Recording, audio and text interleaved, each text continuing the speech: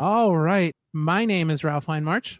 And I am Parmesan Russell. This podcast is for you, the listeners. We love hearing your opinions. So please reach out to us via email at opinioncitypod@gmail.com. If you'd like to support the show, you can follow us at Opinion City Pod on all the socials. You can find all the links that we do over there. You can follow myself at Parmecheezel. Ralph, where can they find you? You can find me online at RealRalph316 on all the socials. If you like what you're hearing, don't be a stranger. Like, and please share us. Yes, please. Share us with your friends. We'd love to hear from you. All right. So let's get into today's show. We got a pretty big one here this week. I'm excited. Yes, this is Ralph's big birthday episode. Mine was last week. What? It is this week. What? What? It's my birthday.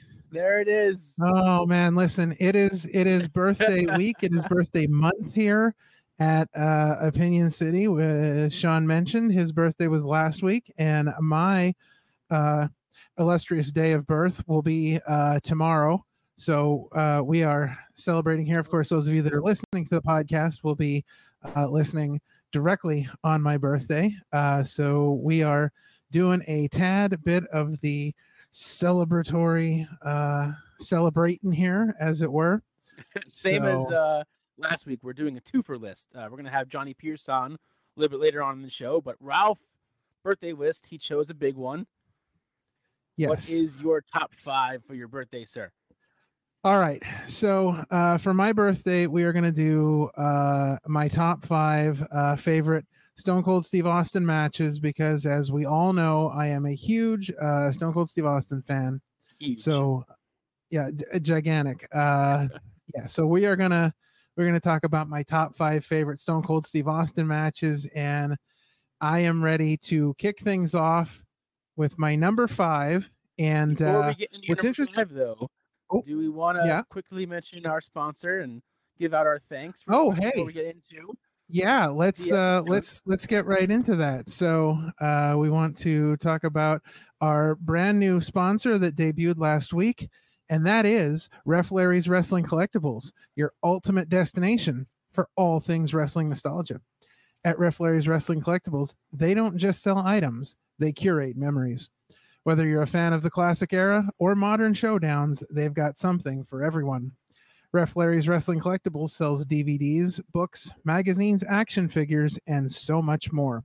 So stop on by Ref Larry's Wrestling Collectibles, where every piece tells a story and every fan becomes a part of the legacy. Ref Larry's Wrestling Collectibles is conveniently located inside Mother Truckers Antiques and Collectibles, located at 566 North Reading Road in Ephrata, PA.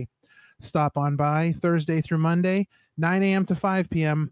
Give them a call at 717-405-0153 or find them on social media at Ref Larry's WC.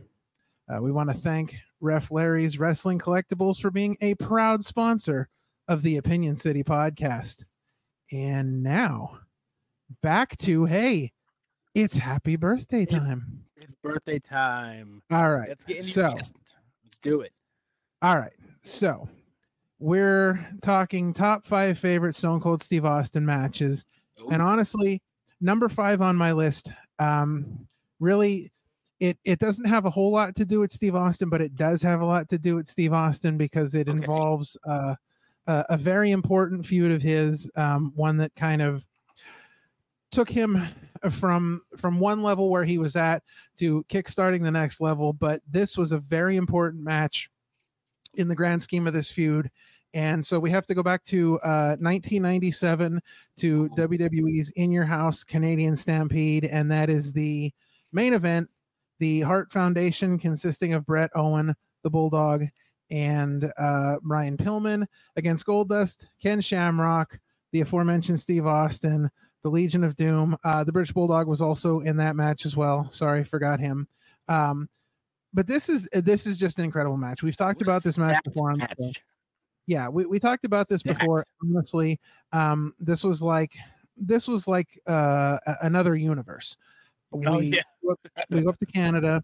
Heart Foundation is your good guys. They're getting cheered. Their entrance was amazing. It's great. But this was a very important match in the feud between Bret Hart and Steve Austin, and the feud between Steve Austin and the Heart Foundation. Yeah.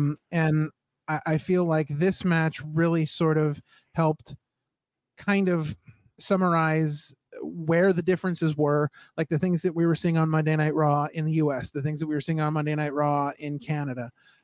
This one really highlighted how big of a difference there really was between how the crowds were reacting to each other.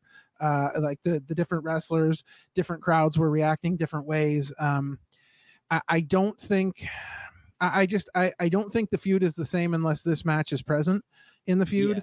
And you just had some great players. Everybody was on top of their game. I mean, you think about the names that were involved in this match, and just think about the names that were on the team with Steve Austin. You have the Legion of Doom, legendary tag team. You have Goldust. You have Ken Shamrock, and Goldust and Ken Shamrock, even though they were sort of in that mid-card Intercontinental title era, I mean, these guys were really stepping up their game to be a part of this team. And for me, when I think of Steve Austin, this is one of the matches I always think of, because I absolutely love this match. Yeah, I mean, just the names you mentioned, like that match was a star power match, and the roles were reversed. All the faces that were there, Goldust, Stone Cold, all of them were, in a sense, the bad guys, because they were in, Canada, they were in Heart Country and Heart, and they were just, again, those entrances were, and each of them got their own entrance, which that was cool. Each of them got their own chance to stand out and get their own cheers rather than come out as a group. Yeah, it was just as far as main events go, this was one of the most fun main events just from beginning to end. So that's my number 5. That's a big number 5. That's a good start. Well, and I mean, go big or go home. So here we are. So moving up to my number 4. My number 4, we go back to what's been considered possibly the greatest WrestleMania of all time, and we're talking about WrestleMania X7 and the main event between Stone Cold Steve Austin and The Rock for the WWF Championship. And classic. Quite honestly, I mean, they've had a trilogy of matches. They've been back and forth with the world title. They've had all kinds of confrontations with the Intercontinental title, and a lot of people will usually claim the match from WrestleMania 19 as their favorite in the trilogy. However, this one is my favorite, and quite honestly, I think this is right up there. For me, I would say this is probably top 3 in WrestleMania main event buildups.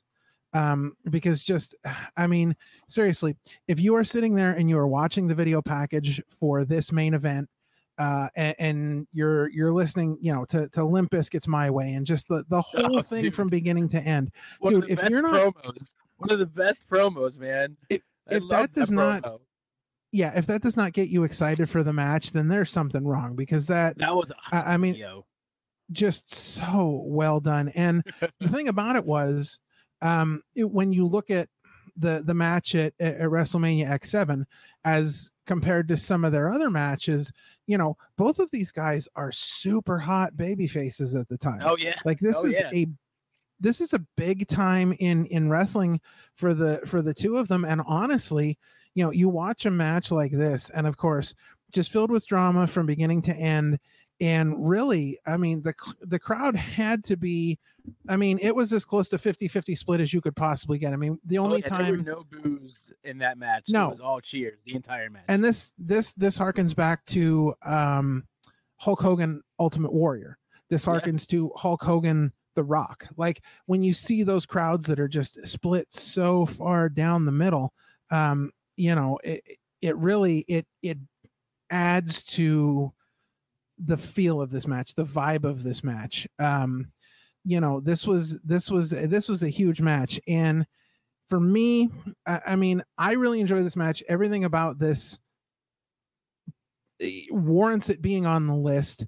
The ending for me is a little bit off. That's why it's only at number 4, I think, on my list, because the ending for me just didn't do anything. And quite honestly, I mean, when you listen to Stone Cold Steve Austin talk about it, he's like, he wishes he'd never gone through with the turn. He wishes he would have just, when he went with Vince McMahon.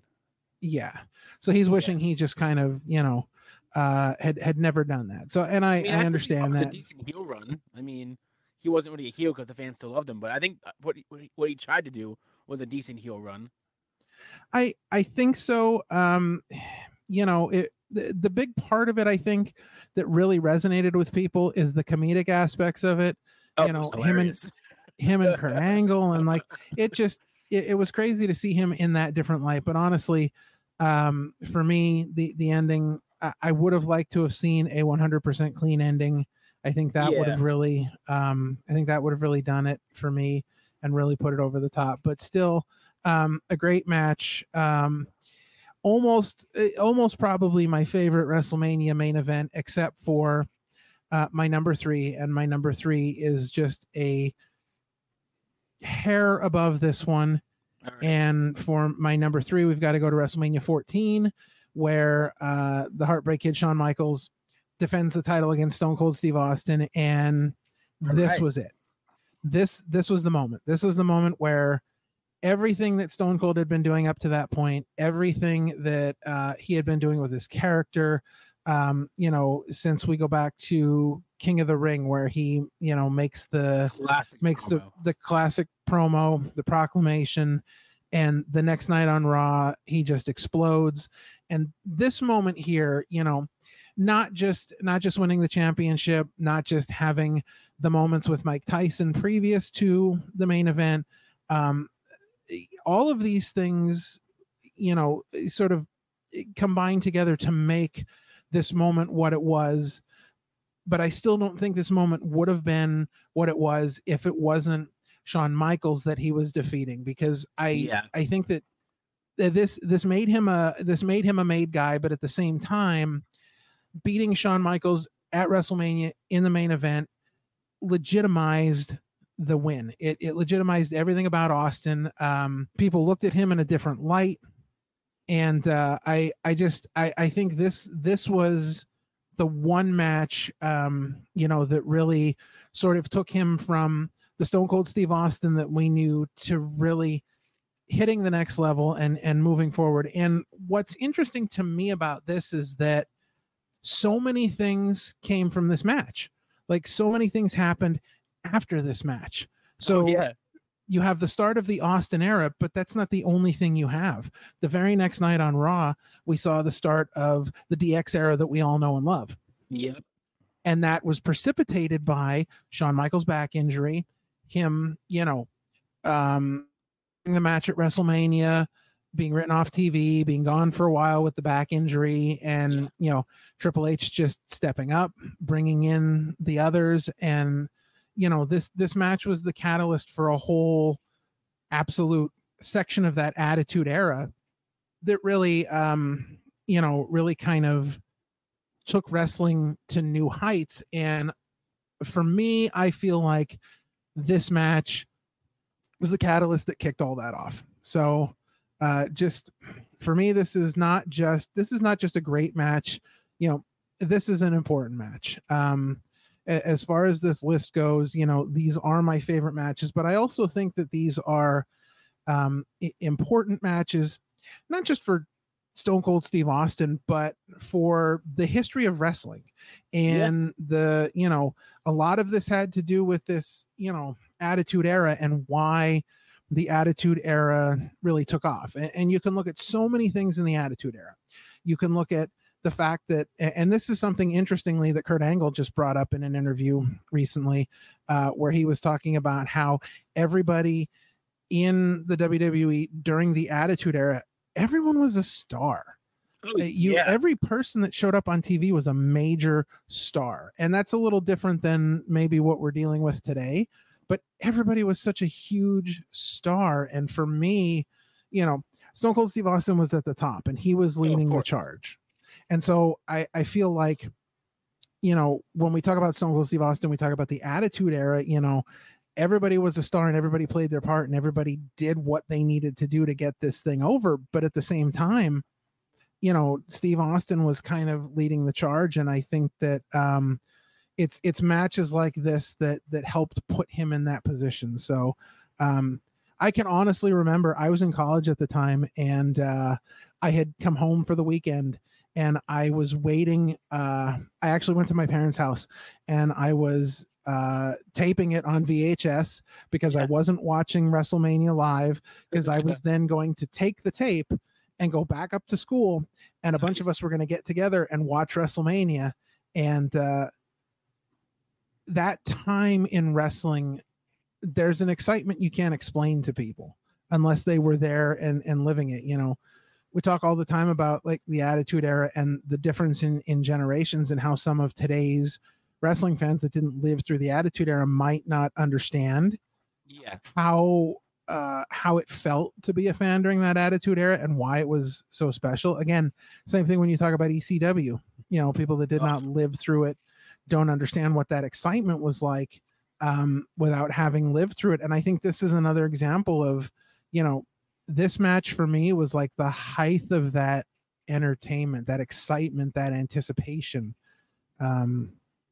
So yeah, this is a really fun match, and a match that I think is really important, and just the whole feel of it. You know, the DX band playing, you know, at the pay-per-view, and like everything about it was very special. The match with Mike Tyson. Yeah, this is the one. This is the one with Mike Tyson as the special guest enforcer, and then at the end, Shawn Michaels gives him the business in the ring, and he ends up knocking out Shawn Michaels and then taking off his DX shirt, and he had the Austin shirt underneath, and it was just that whole buildup was just great too, with Mike Tyson and Austin going head to head. They were teasing that the whole time, and just so good. And I love the Mike Tyson like custom DX song. Oh like that was really cool. Good. Yeah, he got his own little theme, and that was really cool. Yeah, that was really good. All right. So moving on to my number two. Number two. Well, we've talked about Austin and Rock. We've talked about Michaels and Rock, but we have to go back one more year because we have to talk about this one. And honestly, I can't believe this isn't my number one. Oh, controversial. We're talking about the submission match with Bret Hart. And we have talked this match like it's a great match. We've talked this match before. We've talked it up. You know, the build up to this match.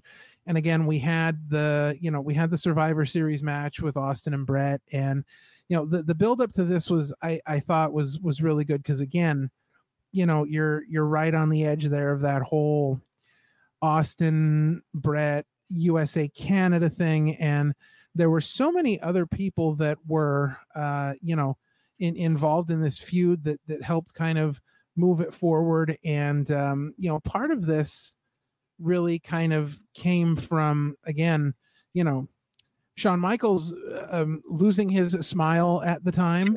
You know, so they decided to go back to this Austin and Bret Hart rivalry, and this match was just masterfully done. And I think, you know, of everything that Stone Cold Steve Austin had done, and Stone Cold Steve Austin, again, being the leader of the Attitude Era, really kind of moving things forward with the Attitude Era, really talking about you know, everything he did as far as being a leader during that time was one thing. And then you have these he was the Attitude Era. I think, like, if you ever thought what the Attitude Era is, you really think of the one name, and that's Stone Cold Steve Austin. Yeah, and you know, taking all of that into account, you look at these watershed moments for Stone Cold Steve Austin in his career. You know, the Caribbean strap match where he finally, you know, loses Ted DiBiase and sort of moves on from that whole, you know, ringmaster gimmick, and then the King of the Ring, and then you have all these different things that happen. And for as much as he was a leader in the Attitude Era, that whole match with Bret Hart, I think, took him to a complete other level. It it took what he had been doing and what he had been building and just move that to a complete other level. And everything they did in that match was just so masterful.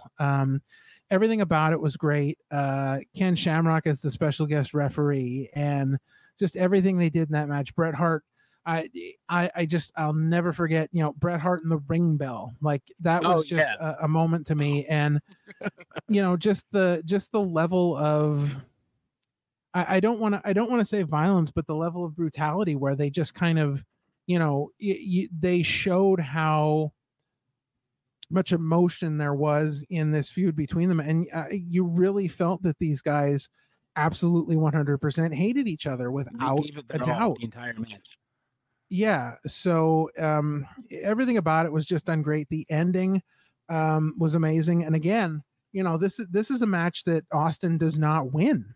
I think, we have that iconic vision at the end of, Austin in the sharpshooter with the blood dripping down. And, for as great as this match was, I don't think anybody, the outcome doesn't matter because this match did so many other things. And most people don't even really think about the outcome when they talk about this, because there's just so much to it that the outcome really doesn't matter. I mean, anybody could have won this match because, where things went from there, it really didn't, it really didn't matter because it gave us these iconic moments. And it's a match that we still talk about today because it was so masterful in turning both of them. And, again, this was in front of just a massively rowdy Chicago crowd, like huge crowd.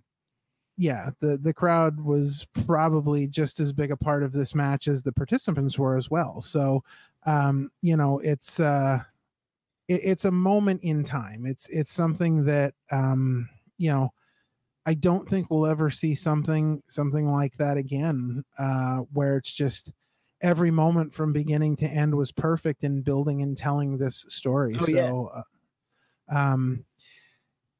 So that's my number 2. So far, Ross has been pretty on point so far, I got to say. Yeah. All right. Point. Well, this is where you're either with me or you're against me, and I have to say that quite honestly that this might not even be considered a match. Nothing beats LOD 2005 so far. Nothing has beaten that number 1 pick. Well, all right. See, here's the thing. This could be considered by some not to even be a match. So I get that, but I'm talking about because I really had to think about this because I'm thinking to myself, my top 5 Stone Cold Steve Austin matches, and am I picking matches that I personally like? Am I picking matches that I think are important?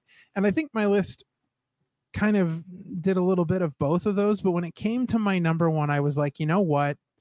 I'm just going with this because honestly, when I tell people about my favorite match of all time, I bring this up all the time because I have a couple matches that are like right up there where I could legit pick maybe any of them as my number 1, but this one is the most divisive out of the list. And so for this one, we've got to go all the way back to 2001. It was a December episode of SmackDown, December 13th to be exact. And we have this we have this sort of rivalry between the co-owners of WWE at the time, Vince McMahon and Ric Flair. Mm-hmm. And we have this little feud building, and honestly, it wasn't a huge feud. It didn't last very long. Quite honestly, most of it was unspectacular as far as feuds go, especially in the career of Stone Cold Steve Austin. But it gave us a legendary moment, a legendary evening that'll probably never be rivaled. And it all started with a brawl in the balcony box that went down to the audience, that then went backstage. And one of our participants in this feud jumped into a limo and took off, and was pursued by the other participant in this feud. And as we're watching Vince McMahon and Ric Flair, watching the show and watching everything unfold, Vince gets this call, and we hear about the Green Frog grocery store where a certain Booker T was stopping to pick up a latte. Yep. And I gotta tell you, man, Stone Cold Steve Austin and Booker T brawling in a grocery store. Look, Stone Cold Steve Austin's had a lot of great moments, but this one is probably my favorite. It definitely wasn't a match, but when you're in a grocery store and Booker T is laying in a shopping cart having flour poured on him, and Stone Cold Steve Austin is singing to him, "When the moon hits your eye like a big a pizza pie, that's amore," and then he hits him with a pizza and a pepperoni, and there is just this iconic image of Booker T locking Stone Cold Steve Austin in the cooler, and then all of a sudden, right there at the milk door, you see Stone Cold Steve Austin drinking some milk and coming through the milk door and continuing the fight. Everything about this makes me smile. Everything about this makes me laugh. When you talk about Stone Cold Steve Austin's comedic side, everything about this screams just absolute comedy. It's so phenomenal. I enjoy Stone Cold Steve Austin matches. I enjoy Stone Cold Steve Austin promos, but I don't enjoy anything like I enjoyed this. No, that's a great number one. You're right. It's not a match, but that is definitely a moment in time that most wrestling fans never forget, just because of just how over the top it was, for sure. I think that's the big thing, is that it's so memorable. It's become its own sort of legendary thing. Now, did you have any runner-ups that maybe you didn't make the list? Well, yeah, and I guess honestly, I thought about making Booker T and Austin in the grocery store an honorable mention for one, but really, I mean, there have been some great moments as far as I'm concerned in the history of Stone Cold Steve Austin. Too many. What's that? Too many. Well, too many. I really enjoyed his match with Dude Love. I didn't necessarily think it was the best match of all time, but I really did enjoy that match. And I liked a lot of his tag team stuff. Tagging with Shawn Michaels and winning the titles. And honestly, when I talk about my favorite matches of all time, one of my absolute most favorite matches, and this one almost made the list. I couldn't look at Stone Cold Steve Austin enough in this match to really say, okay, I've got to put this in the list. But I will say, when the 2-man power trip, Austin and Triple H defended their tag titles. Oh yeah. When they defended their titles against Chris Benoit and Chris Jericho on Monday Night Raw, a friend of mine sent me a video the other day, which they said this is one of the loudest pops I've ever heard, and it was Rock and Triple H from Backlash 2000. And at the end of the match, when everybody is beating down the Rock, you have Vince, Shane, the Stooges, you have Triple H, Stephanie's out there, like everybody's beating down, and Austin's music hits and he comes out. Now that was a hot crowd. I will say that was ridiculous. Yeah, that was a hot crowd. However, I still think when Benoit and Jericho won that match, that was one of the loudest pops I'd ever heard, especially I think from Monday Night Raw. But everything about that match was just so good. I mean, Triple H tears his quad, and then he still wrestles. He not only finishes the match, but he lets Jericho give him the walls of Jericho on top of the announce table, almost. That's like within 2 minutes of tearing his quad. Do you not want your limb, sir? Do you not want your limb? Do you not need that leg? It's fine. Yeah, I don't know, man. It was just insane. So that one almost made the cut.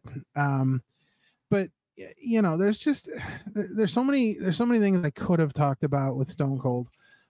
Just the various, moments with vehicles, pouring cement in the Corvette, running over the Rock's car with a monster truck, destroying the DX bus with the crane, the beer truck, the Zamboni, which, I always find the Zamboni thing funny because he was driving the Zamboni to the ring and then completely unplugged the entire audio for the show as he got wrapped up around one of the cords. He didn't even care.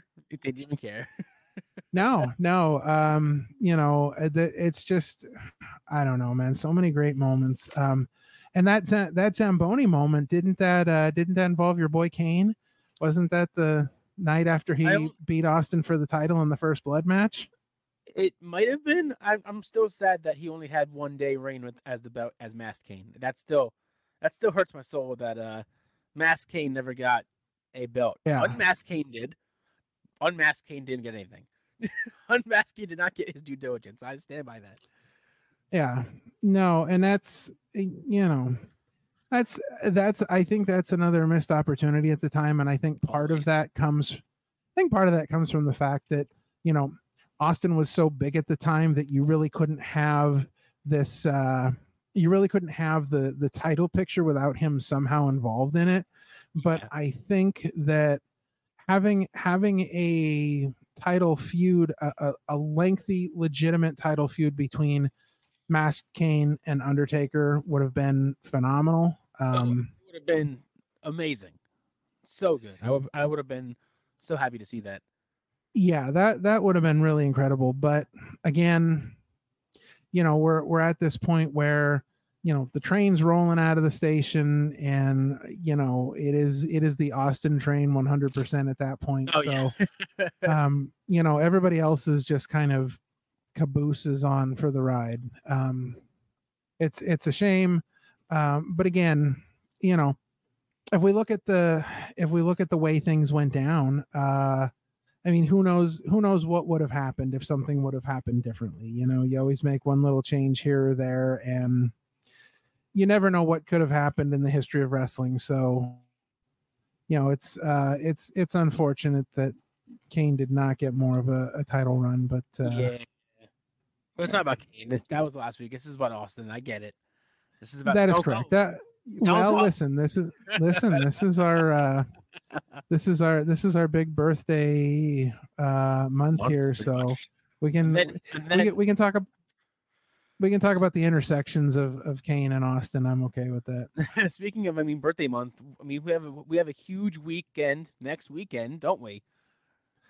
We absolutely do. We're gonna be doing some really cool stuff next weekend, and one of those, SmackDown 2.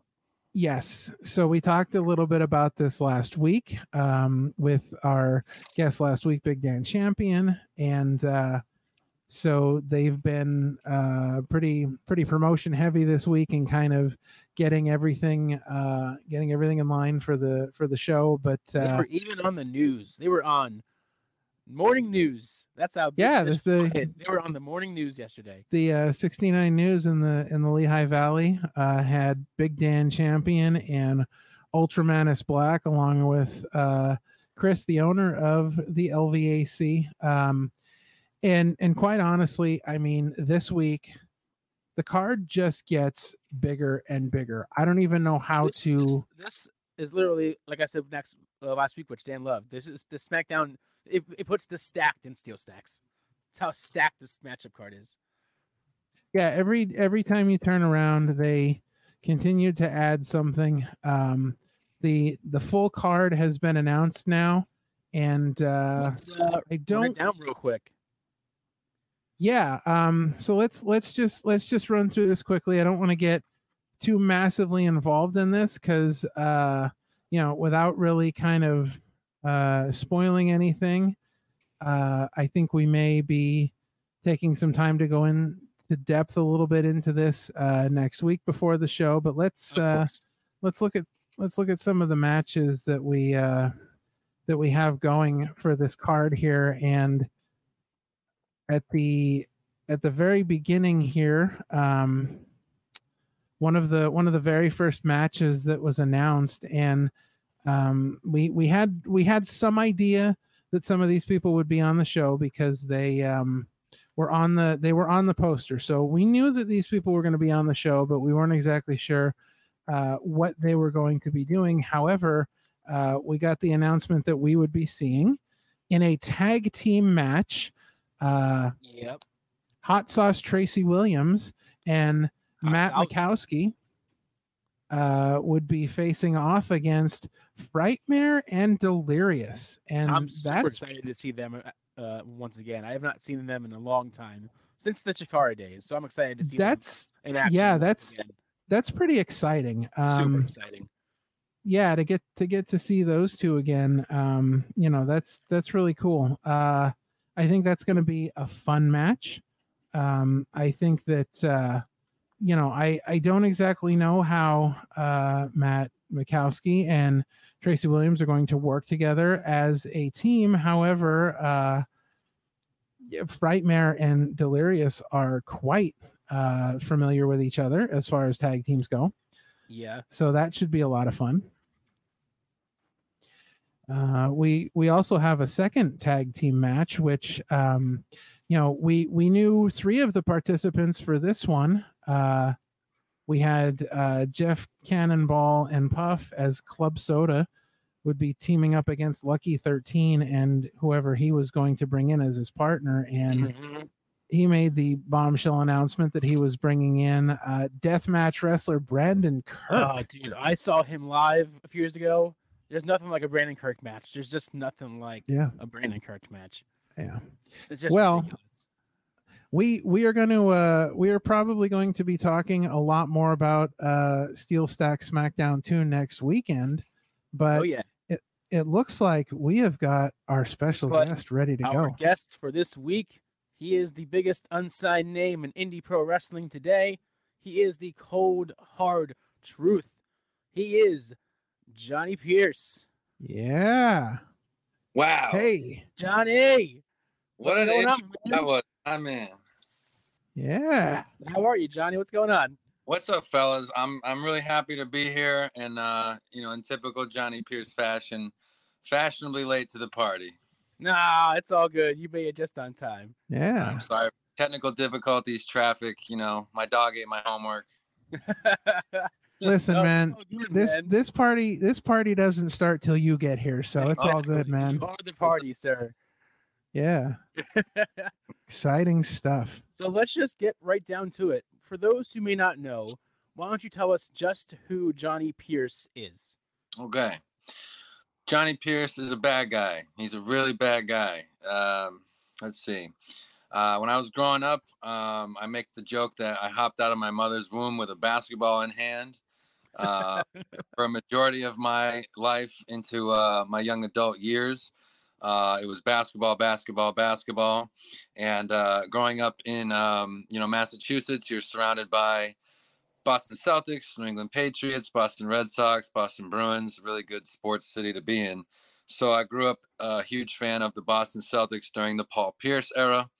And when I was coming up with the Johnny Pierce character, that's kind of what I leaned on was how big of a fan I was of Paul Pierce and how I love basketball. So I tried to sprinkle elements of that into my heel character.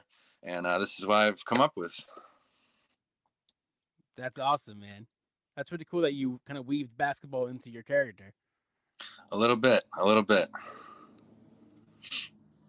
It's awesome. So how did you come up with this character, the cold hard truth? Where did that really come from, and is there someone in wrestling that you may have based some of that on, or maybe used as an inspiration for that character? Sure. I was training in 2020, was under this trainer name. He was a young kid, and he trainer Anthony Katina. I don't know if you guys are familiar with him. He had given the class an exercise. I came up with this character named John Pierce. And I cut the promo like that, and it slowly morphed into Johnny Pierce. Another guy, there's probably two guys that I would shout out with the cold hard truth part of it, which would be Davey Cash and Shay Cash. And I think there was a point where they tagged as Cold Hard Cash, and I really liked that name. Nice. Paul Pierce was the Truth, and then you have Ron Truth Killings, right? And so I didn't want to be the Truth Johnny Pierce, and I figured I'd Cold Hard part and stick it right in front of that and be Cold Hard Truth Johnny Pierce. Nice.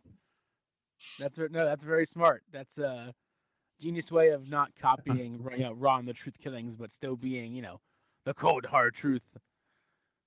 So where did you start your training to become a wrestler? Yeah, I want to say January 2017, I went to the New England Pro Wrestling Academy. I did the one-day fantasy camp and then signed up for classes shortly after that. For a good three years, some on and off training there. Stepped away from there to train with Anthony Katina, which was the short-lived Al Snow Wrestling Academy of New England. Branched over there down to West Warwick, Rhode Island. Yeah. For the Kingdom with Vinny and Matt Taven. Caught them at the tail end of that. And then spent a little bit of time at Showcase Pro Wrestling in Woonsocket. Went over to Next Gen Wrestling Center in Manchester, and ended up at Bell Time Club in Wakefield, only to end up back at NEPA where I started. Hey, sometimes you got to come back full circle. Yeah, absolutely. Right. So you talked about growing up that you were very much into basketball. So was there something that kind of put you in the direction of professional wrestling rather than maybe going in the route of basketball? Yeah. Once I was done playing college basketball at the Division III level, you don't have many choices. You're not going to go to the NBA unless you're really, really good. You're not going to play professionally overseas. So I played in like little men's leagues around where I stayed, and it just wasn't enough for me. I wanted more out of life, and I went down some dark paths with my life, and I kind of lost myself a little bit. And where I found true happiness was at wrestling shows. For the 2 to 3 hours that you get, you kind of lose yourself in those moments, and you're cheering for the babies, you're booing the heels, you're just loving that experience, and you get to escape what you got going on in your real life and whatever problems you have. So when I got into wrestling, it was kind of like that. Like I wanted to give that to somebody else. I really think wrestling saved my life, because if I didn't have it, I'd still be making some pretty dumb mistakes with alcohol. So I'm now 7.5 years sober. That's amazing. I've been, I haven't been in jail, but I've been arrested with alcohol violations. And I really think if I didn't change my life around for wrestling, that I might not be here today or be the same person I am today. That's awesome. That's really cool, man. Where do you mainly wrestle out of? Is there a specific promotion that you're like with, or are you kind of just everywhere? Well, being one half of the Cold Hard Guapos ETWA Tag Team Champions, I would say Newport, Vermont is where we mostly defend those. Right. But I do a lot of singles action in Dedham, Massachusetts, and Fairhaven, Massachusetts for NCW Northeast Championship Wrestling and New England Ring Gladiators NRG. So I would say Massachusetts, Vermont, sometimes Rhode Island, not really too much in Rhode Island, but Massachusetts and Vermont usually dominate where I wrestle. That's cool. So you're like mainly up in that area. Are you trying to slowly branch out from those? Do you have like a goal, a specific state that you want to go to first, or? I wouldn't say state, because like I'm already wrestling in Massachusetts, but the big one out here for me is Wrestling Open with Beyond Wrestling. They run in Worcester, which is where I'm really from, to wrestle for Wrestling Open and Beyond Wrestling. Yeah, that's a really great place to get a foot in the door, because I mean they have a very wide reach, for being a sort of New England based company, and they really kind of get their product out there. So being able to get involved with something like that, and just get what you do seen by as many people as possible, that's really important. That's definitely a good goal to have. So you did mention, being one half of the ETWA Tag Team Champions, the Cold Hard Guapos. Love it. Absolutely love that name. Love the gimmick. I think that's great. So let's talk a little bit about that. Is that your first championship that you've won? And what exactly does being the ETWA Tag Team Champs mean to you? Yeah, that is the first one that I've won. I've had a few opportunities at some other championships here and there. Haven't had the chance to come on the winning side of those, but it's the first one I've had. I have a new appreciation for every champion at every promotion after finally like realizing just what it takes to become a champion and what that means. What it means to be ETWA Tag Champion. It means everything. But right now, Johnny Pierce and Diego Alvarez are the longest reigning champions at the promotion, ETWA. Nice. So we're really going to push that going forward, is that we are in our opinions, we are the top champions in the company, regardless of the heavyweight champ or the heritage champ. We've had them since March. I would really like to hit that 1 year mark. That would be really cool, really special. And, we put a lot of hard work into it, between like blood, sweat, and tears. In that championship match, which is, on YouTube, if you haven't seen it, you can check it out. Very quickly in that match, I was concussed. So I joked that the lights were on, but nobody was home. So let's say somebody is learning about the Cold Hard Guapos here for the very first time. What would you tell people about the Cold Hard Guapos? What would you like them to know about you guys? I would tell people that, him and I, we've known each other for a few years now. We used to train together. We have since started training at other facilities. We never planned on teaming up. So, everything that you see that we do is all organic. We don't really plan things out. We kind of just wing it. You got two single stars that somehow, like when the music hits and the lights are at their brightest and the bell rings, somehow we were able to like catch lightning in a bottle and make something out of nothing. So we're going to try to just ride this thing till the wheels fall off. Nice. There's a little bit of egotistical misunderstandings where we butt heads, but you kind of like a little brother to me, and you kind of do that with your little brother. You get into little fights and arguments and butt heads. Sure. And so I don't know, we're just trying to prove to everybody why we're the right choice to hold these championships, and we don't want anyone to take them from us. We want to hold on to them as long as possible. That's a goal, man. That's a great goal. I find it interesting because before we got on the air, Johnny, you told me that you've been wrestling for 6.5 years, but only active for 1 year. Yeah. How does that work? How were you just training the whole time? Were there injuries involved? Were you got hurt early on? I would say the first years was a lot of off and on training with you can say injuries. There weren't any real significant ones, but little minor ones here and there where you just need to kind of rest and heal up and then go back. Real life stuff kind of gets in the way at times if you allow it to, with me bouncing around from certain jobs and doing a different job. I would have healthcare. I wouldn't have healthcare. Funds, the money, it's not cheap to do wrestling. It's expensive. But a little bit of this, a little bit of that, things in my control, things out of my control. I had a little bit of an ego issue when I first got into wrestling, given my size and abilities. But yeah, it was a long road. We'll talk about it later on the show with my top 5 list, I'm sure.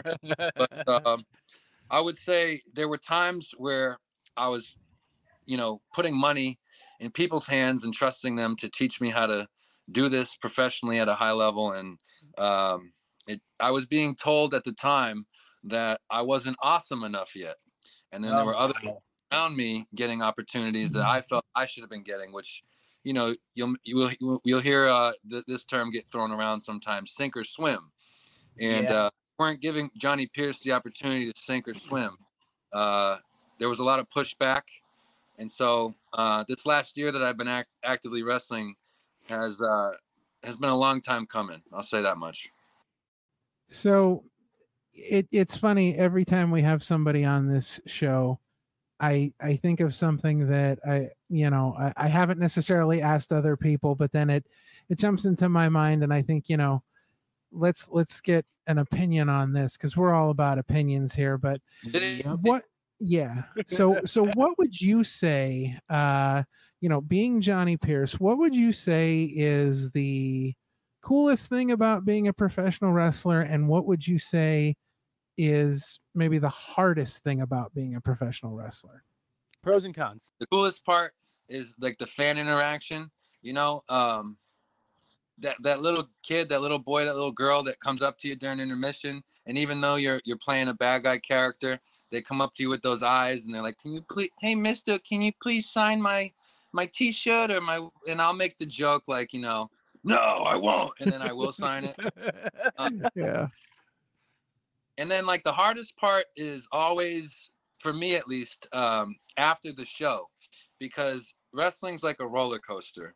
You have your highs and then you have your lows. The highs are when, you're driving to the show, you get there, you're chopping it up with the boys and girls.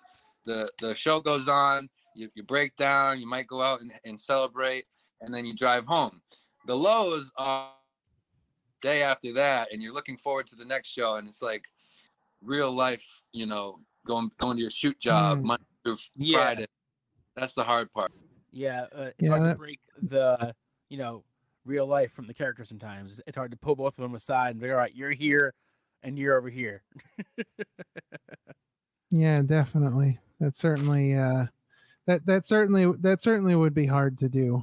Just kind of, turning that off when you're not actively involved, when you're not, at a show or whatever. That I can imagine that would be pretty hard to turn off. So, being that you are already tag team champions with Diego, what are some of your other goals that you want to achieve in your wrestling career? I really would like to be a singles champion. I want to be a top guy. When I do get my hands on a singles championship, if it's not the heavyweight championship, that's going to be my next goal, is to move up the ranks. I do want to get signed to a major company. I've always wanted to win like a Royal Rumble or a Money in the Bank. I've always been a huge fan of those events and those matches and the people that win. And I just feel like this character I'm creating, like, could you guys imagine a 6'6", 300-pounder with a briefcase that can cash months? And the current champion, those hairs on the back of their neck standing up every time I'm in the corner, back of your head, that kind of feeling going. I've had the luxury and the privilege of having my mother, my father, my brother, my best friend, my girlfriend all be at these shows for the past year. There are a few more people I'd like to have in that audience, so that they can say they've seen me wrestle, and I can maybe I always try to interact with someone in the crowd, and if I know you're there, I can always do something to interact with you and give you those moments, because I only have about maybe 15-20 minutes of the whole show to do something. People remember me, so I try to do that every time. I've had a chance to actually pick on my dad a few times, which has been nice. Nice. So things like that, obviously if I get signed, then that's okay. Wrestling on the indies in New England has been nice, but I would like to branch out, maybe go down south, see what I can do down south, and maybe a little bit out west. So do you being a wrestler, being involved in the business, how much do you watch the current promotions? What do you like, how much time do you have to watch wrestling? Because I know some guys are really into it, other guys are maybe don't have all the time to, because I mean there's so much to follow out there now. This is something we always talk about. It's a blessing and a curse, but how much do you really get to follow the current product? I used to watch the WWE stuff religiously, whether it was Raw, SmackDown, NXT, the pay-per-views. I wouldn't miss anything. I would watch everything in order. I wouldn't fast forward through anything. I've gotten more active with my wrestling on weekends and whatnot, going from show to show and town to town. I'm behind schedule. I try to catch up with the pay-per-views as much as I can. I've watched a little bit more of AEW than I care to admit, but it's starting to grow on me a little bit. I watch a lot of the indie shows, especially the ones I'm on. What I'll do is, if I most times I watch everyone's match from that night, most times. And then there's a few other promotions that I haven't been on yet that I watch their stuff just to see what they got going on. If there's a good match that, I have two people I really want to see go at it, I'm going to throw that on. So in my downtime, my girlfriend and I, who's also in the business, will try to watch at least a match or two a night. Nice. That's very cool. So your girlfriend's in the business as well. That's got to be pretty interesting. Do you guys work a lot of shows together? Or do you travel a lot together? Like, are you guys kind of like a package deal at sometimes? Like you see, some people working together that are kind of like always on the same shows together. Is that like something you guys do? I mean, hopefully someday. She's just not at that point yet where the trainers believe she's ready for wrestling I got you. in the ring. And we had the opportunity only one time. We were up in Canada and she valeted, Diego and I to the ring. And that was a special moment. I'll never be able to forget. We'll have it forever. We have photos, we have video. We had the reaction of the crowd that night. And it just so happened that when she changed schools, all it takes is one bad apple to ruin the rest of the bunch. And of course, it wasn't her, but somebody else hopped onto a wrestling show and hadn't had the approval yet. So they shut everybody down, and she was just on the chop block. So only a matter of time before she's going to be actively wrestling, and her and I are going to be, a package deal or whatever. But what was I going to say? She does travel with me.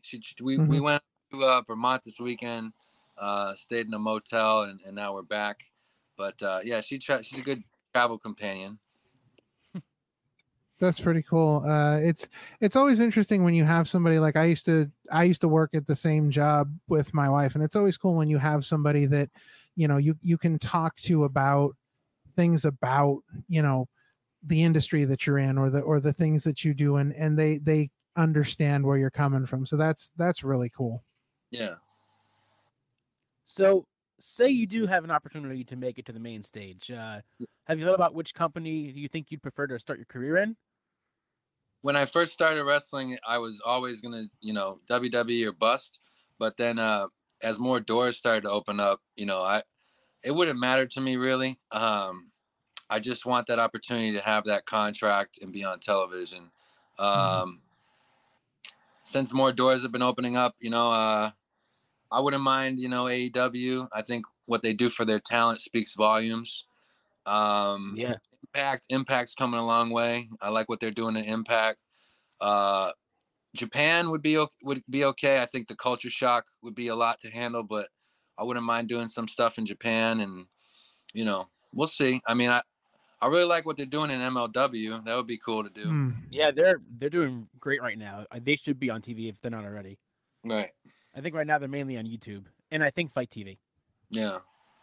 Yeah, I definitely think that there are certain companies, and I found it interesting that you said you watched more AEW than you care to admit, but there are certain companies that are just seem to be more friendly to independent wrestlers. And it's interesting when you watch AEW, you know, some time ago we had Avery Good, professional wrestler, on, and one of the things that he mentioned is when he's watching wrestling, AEW is usually one of the shows where he'll stop and watch because he sees somebody he knows or he sees a friend of his, and you know, they just seem to be a lot more friendly to the indie talent. They seem to recognize that more than maybe some of the other promotions do. So I thought it was really interesting that you said that you kind of watched more of that than you'd want to admit, because they seem very into you know, the indie workers and what they can bring to the table.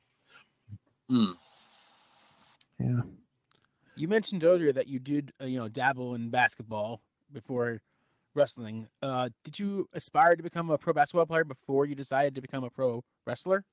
Absolutely. When I was a young kid, that was what I wanted to do. I always dreamed of playing on that high stage for Division I March Madness. Okay. I don't want to sound like that internet meme that goes around, but I think I had a really good shot at it, and then I tore my ACL. So there's that thing where like the boyfriend tells the girlfriend like I'd be in the NBA if I didn't blow out my knee, and I won't say that much, but when that happened, it kind of changed everything. I was okay in college. I was decent, but I definitely didn't feel like I was good enough to play overseas. But yeah, the first dream was always to play professional basketball. And if I could be candid with you guys, it was a car accident that kind of made me, rethink my life. And I almost died. And then that light bulb went off in my head. I was 26 years old at the time, and a couple inches away from ending it all. And that's when I was like, you know what, I'm gonna give this wrestling thing a try, because I don't want to look back on my life and think like, wow, what if, or woulda, coulda, shoulda, Yeah. If you had the opportunity to be a professional basketball player, do you think anything would have come along as far as wrestling goes? And hey, you guys just saw Dennis Rodman was in there, right? We did see. Sure, yeah. I mean, Karl Malone was doing WCW. So you would. It's hard for me to say no to that, because yeah. So you'd be another one of those two sport superstars. Yeah. On professional basketball, I've been a wrestling fan since I can remember. As a young boy, playing with the action figures, going to the beach in the sand. Oh yeah. I had Hulk Hogan. I had Iron Sheik, Andre the Giant. Yep. Mm-hmm. I got him. I can go grab him if you guys want me to. Yeah, I believe you, man. That's here at my parents' house, and yeah, man. Been watching wrestling for a long time, so never say never, right? So hypothetically, if I was a pro basketball player and all of a sudden an opportunity opened up to get involved with wrestling somehow, I'll take it. I'll take Jeff Jarrett's guitar and bash somebody. Yeah, that's awesome. Do you think you would be able to balance doing both at the same time? No way. The thing about wrestling is that there is no off season, and you're right. I don't think I'm that kind of guy that can half-ass something. So, with basketball players do get that bad reputation of being like soft, and like, yeah, if you turn on today's NBA, you might like agree, but I grew up with like Shaquille O'Neal, like punching people and stuff. So, yeah. And they used to tell me like no blood, no foul. So I wouldn't really call them fouls or anything. Yeah. I don't know, man. Basketball, you get an off season, and wrestling, you don't. So one of the reasons I stopped coaching basketball during the winter was so I could wrestle during the winter, Yeah. Did you have a favorite wrestler growing up, and are they still your favorite? Oh, let's see, man. Growing up, it was Kane. They are no longer. My boy Kane. Yeah, Kane was my favorite due to how he kind of like. I don't know if he planned to end his career that way, but like I didn't like the way he left wrestling. I feel like he had some unfinished business. I mean, Agreed. do we need to talk about concessions, Kane? Because I don't want to talk about that. Oh God! But you know, stuff came up in the news about his like political views and whatnot. So yeah, I kind of denounced my fandom of Kane there. Yeah. See, I always said I don't like. See, I always say I don't like Glenn Jacobs, but I love Kane. Yeah, there we go. I'll say that. not Nice. Glenn Jacobs, but the wrestler Kane. You know, I wish he had gotten. I wish he had gotten to leave on his own terms. I don't think he got that. I mean, really. he's still not like retired. I'm sure he can come back whenever he wants and do a little something. If they want to do him right, they put him in a rumble and have him eliminate a bunch of people. Yeah. I mean, yeah, you could do that. Have him come back for one more rumble and do the old cage stick. Yeah. I'd be okay with one more run. I think there's nowadays, because Randy Orton's injured still, I'm a huge Bobby Lashley fan. I was a Bobby Lashley fan before it was cool to be a Bobby Lashley fan. So you were a fan back in like 2006 when he had the white trunks and he was on ECW, and then he made his way and he had the match with Vince McMahon and Umaga and Donald Trump and the haircut. Yeah. One thing I'll say about Bobby Lashley is, you know, you got the shirt on, but he's a guy like Brock Lesnar. Those are guys that everything they do looks real, and everything they do looks like it hurts, and they are like spectacles to watch. Yeah, absolutely. Should say cool. Yeah. It should. It should. It should say Opinion City. Speaking of opinions, this week we have a sort of a different top 5 list. Oh, I'm excited for this. So Johnny Pierce, as always, we let the guest choose what his list is, and this week he's given us top 5 liars in New England. Really bringing that cold hard truth moniker home. Do I need more backstage heat, you guys? Yeah, I don't even know what to say to this, because when Sean told me that's what you had picked for your top 5, I'm like, wow, this is completely different for us, but I'm excited because if you're gonna be a heel, steer into it, right? Might as well. Yeah, steer into it. So hit us with your number 5. That's what I'm trying to do, is just be different. So let's love it. All right. So let's start with your number 5. Oh, my number 5. Yeah. Yeah, let's do it. My number 5 is Don Vega. So all right. So for those who don't know, who is Don Vega? Don Vega is a professional independent wrestler based out of Rhode Island. He also is the head trainer at the Showcase Pro Wrestling School in Woonsocket, Rhode Island. I spent a little over a month and some change down there. I'd already had experience prior to signing, or I didn't even really sign up there. I just paid like a monthly due, a monthly fee. And he taught me a Mexican style arm drag, which I don't know if you guys know. I'm never going to probably use that, like, ever. Yeah. Like during training classes, hey, big man, I'm going to teach you how to throw strikes. And so every day I would go, and I don't know about you guys, like, I really don't like getting my hopes up, because oftentimes when I do, it doesn't work out for me. Mm-hmm. Get my hopes up. He's going to teach me strikes. He's going to teach me strikes. And I'd go every single night. He's going to teach me strikes tonight. Tonight's the night. And it just never would happen. So Don Vega, you are number 5, top 5 liars in New England professional scene, courtesy of Johnny Pierce. Thank you, sir. Wow. Wow. And no strikes. That is the cold hard truth right there from Johnny strikes. Pierce. Zero. The cold. Man, the coldest. 0 strikes. Wow. That's man, that is some lying right there. Tell me lying strikes if you're not going to teach me strikes. Yeah. That is not cool. So he only taught you arm drags, huh? A Mexican, not an arm drag, a Mexican style arm drag. Yes. Yeah. Listen, that's what we on this show called missed opportunities. Oh yeah. Yes. One right there. School in the rear view was a really easy decision. All right. Well, who's next on your hit list, buddy? What do you got next? My hit list. It's hit list now. 4. The guy's name is Loverboy Lex Lozano.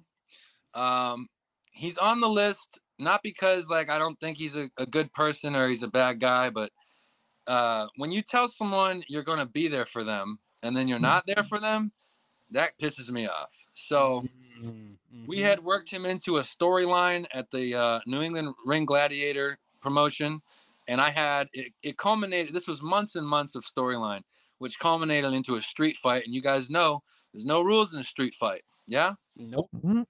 So we planted him in the crowd. I attacked him, right? And he was supposed to get involved in that match, the street fight, to get back at me, right? Right. When we queued it up, he missed his cue, and my match was compromised. So Loverboy Lex Lozano, you sir are a liar, and you're number 4 on that list. Wow. How dare you not show up for Johnny Pierce? I trained you have been multiple times a week, and you know what? I confidently say on this podcast that if the roles were reversed and he needed me to run interference in a street fight, you're damn right I would run interference in a street fight. That's right. There you go. Lex Lozano, you have been given the cold hard truth, my friend. Oof.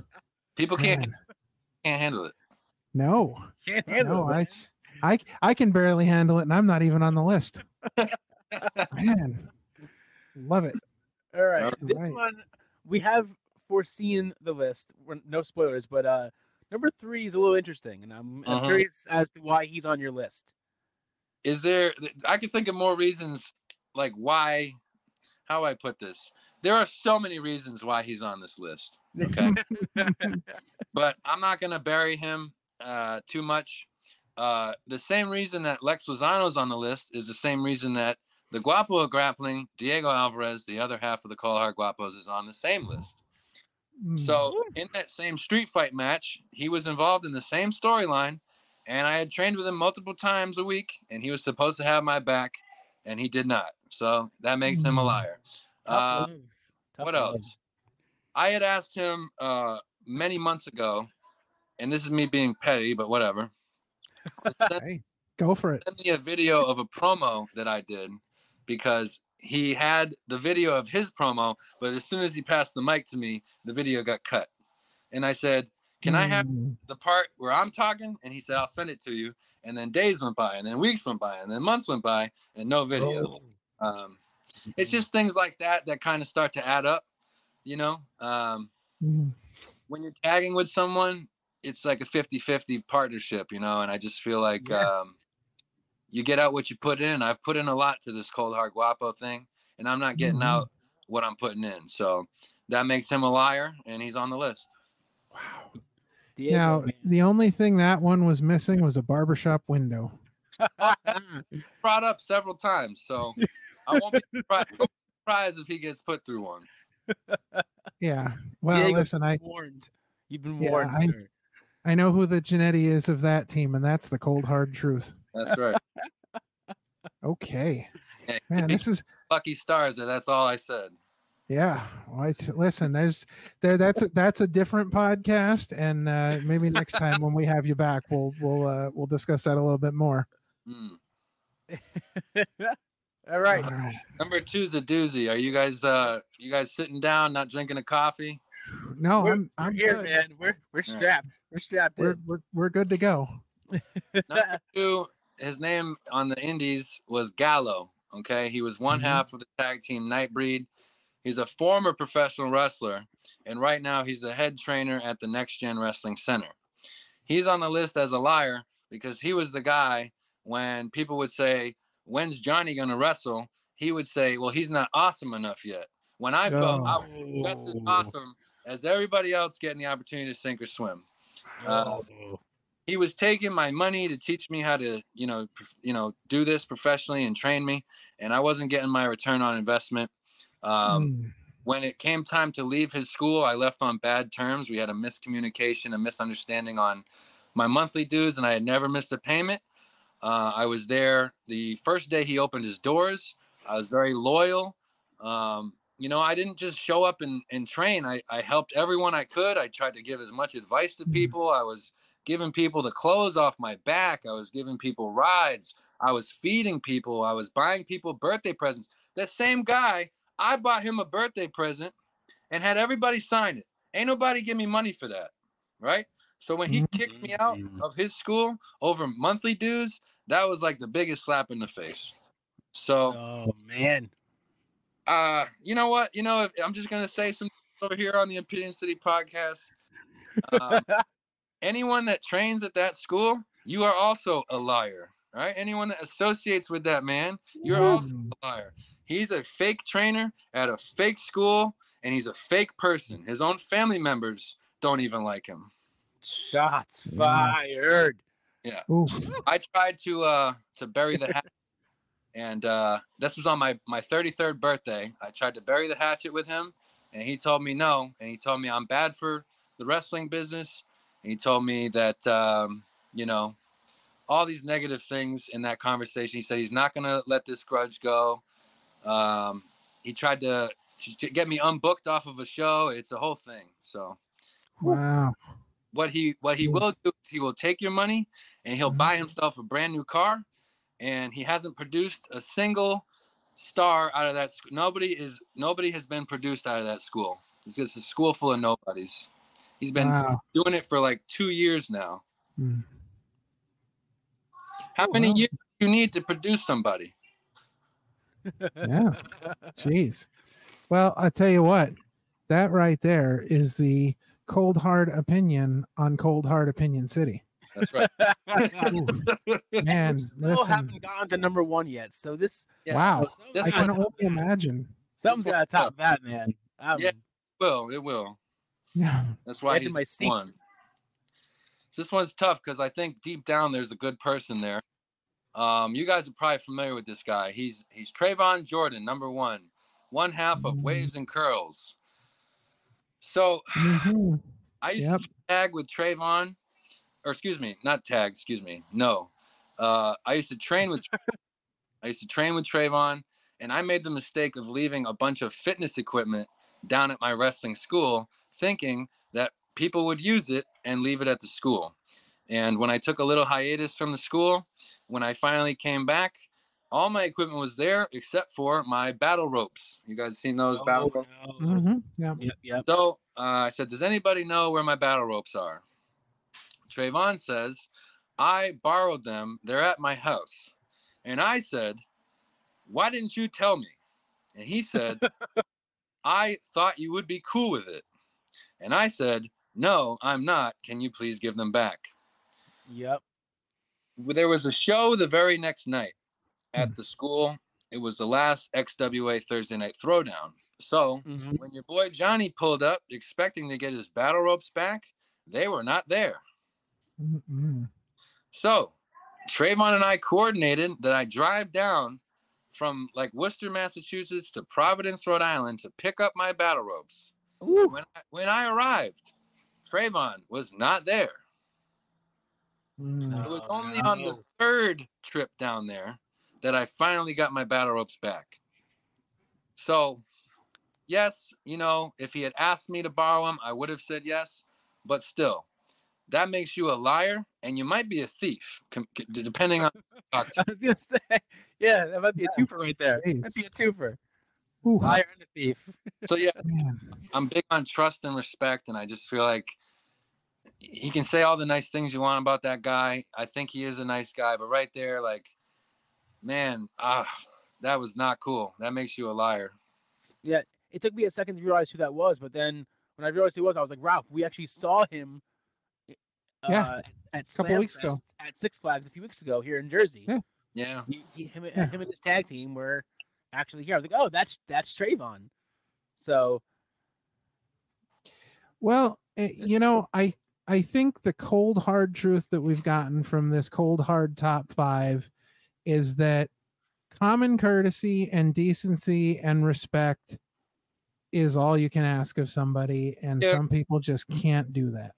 I won't say that I won't say that I'm innocent in any of this, but I think my kindness gets mistaken for weakness at times, and these are times that I feel like I've gotten like the short end of the stick, But like I said, I'm not trying to like play the victim card at all. But there's some really interesting people in New England wrestling, and I've come across damn near all of them. Yeah.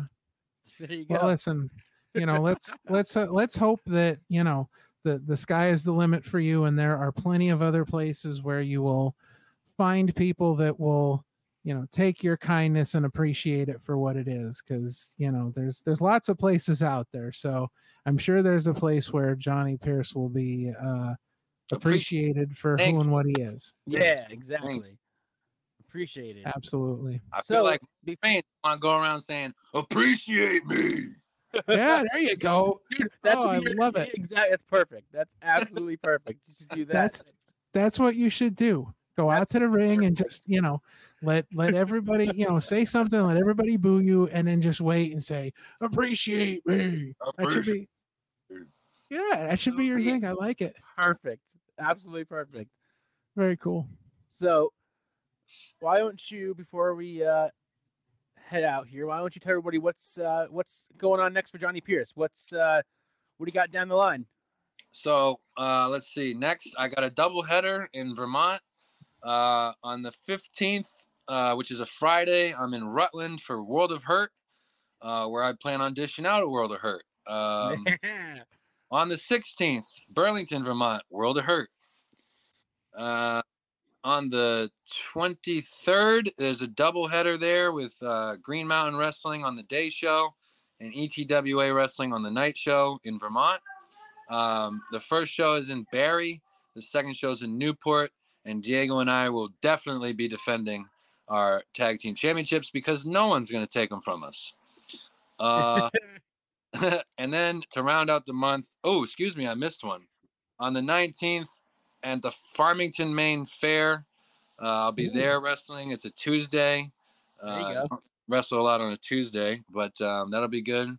And on the 30th, Fairhaven, Massachusetts for New England Ring Gladiators. Johnny Pierce has something really special cooked up his sleeves for that one. Oh, all right. Yeah. Don't miss that show. I just wanted to, before you guys sign off, I wanted to say thank you for having me on here. I'm sorry I was late, but just wanted to give a shout out for Sean for connecting me to the Opinion City podcast. I've listened to a few episodes. You guys do a great job. Thank you. Introducing me to Ralph. Ralph, thank you for those logos. They came out great. You guys really captured like the essence of Johnny Pierce with that post for this podcast episode. Using the letters cut out from the magazines. I really like that. Yeah, Sean did a great job on that. Definitely gonna send that logo to somebody who's gonna, hopefully whip up some T-shirts or whatever I can get. That'd be cool. Nice. Yeah, very cool. So thank you for being on the show and for taking time out of your busy schedule to be there with Opinion City. Yeah. Man, I'd like Absolutely, to do Sean, if you can convince Heather to do this, man, I swear to God. No, dude, she's next. She's on the list. She's next. What are you, Goldberg? That's awesome, man. Listen, you've been a guest on the show, so you're officially part of the Opinion City family. So we will absolutely look forward to having you on again. You're on Twitter and Instagram at _Johnny_Pierce_. Yeah. And so we will tag that for everybody on our socials. I think TikTok too. Unfortunately, just watching more AEW, I have a TikTok caved in. Oh, okay. And then I've never told anybody this, but those underscores, as annoying as they are, each one stands for CHT. So the first one is C, the second one H, last one T. Nobody's ever. I just, that's an exclusive, right? Yeah. Cold hard truth, Johnny Pierce. And so that's cool. Put those up in there to just why not, right? Yeah. And if somebody wants to book you, how can they reach out to you? I have an email, bookjohnnypierce@gmail.com. I don't get much off that, so I guess I would say a Facebook message to Johnny Pierce on Facebook. You can DM me on Twitter if you want. Sometimes I get booked through Instagram DMs, but just reach out and I'd be happy to send whatever footage I need to send over. I can confidently say that none of my opponents have ever been injured in my matches. That's always a good thing. Yeah. So I enjoy what I'd like to think I'm a good guy outside the ring, but when I get into character, if you need a heel who's big and bad, book Johnny Pierce, man.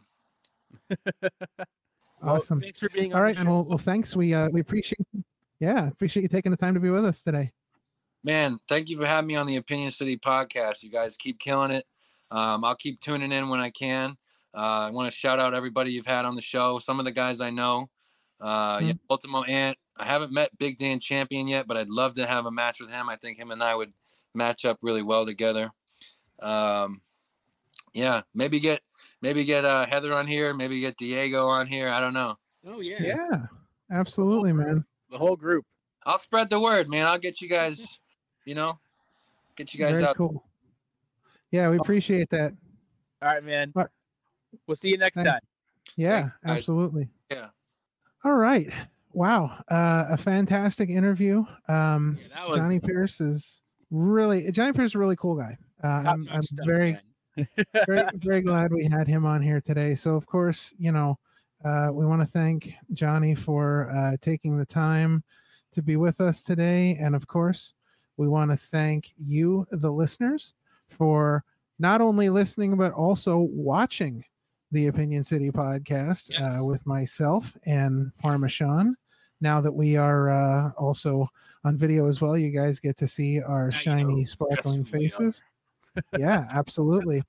So if you like what you've just heard, you like what you've just watched, please, we hope you'll pass along our social media, which is at Opinion City Pod, to all your friends and colleagues. And we would love it if you would leave us a review on Apple Podcasts, Spotify, Pandora, or wherever you get your podcasts. And please subscribe to our YouTube. Yeah, be sure to check out all of our other episodes and let us know what you think of those, as well as this episode, because we'd love to hear from you guys. Check us out on Facebook, on Twitter or X, Instagram, and Threads at Opinion City Pod. And this has been a Mancast Network production, and we will see you next time. This is Ultimo Ant here. You're listening to Opinion City Podcast. Thanks for tuning in.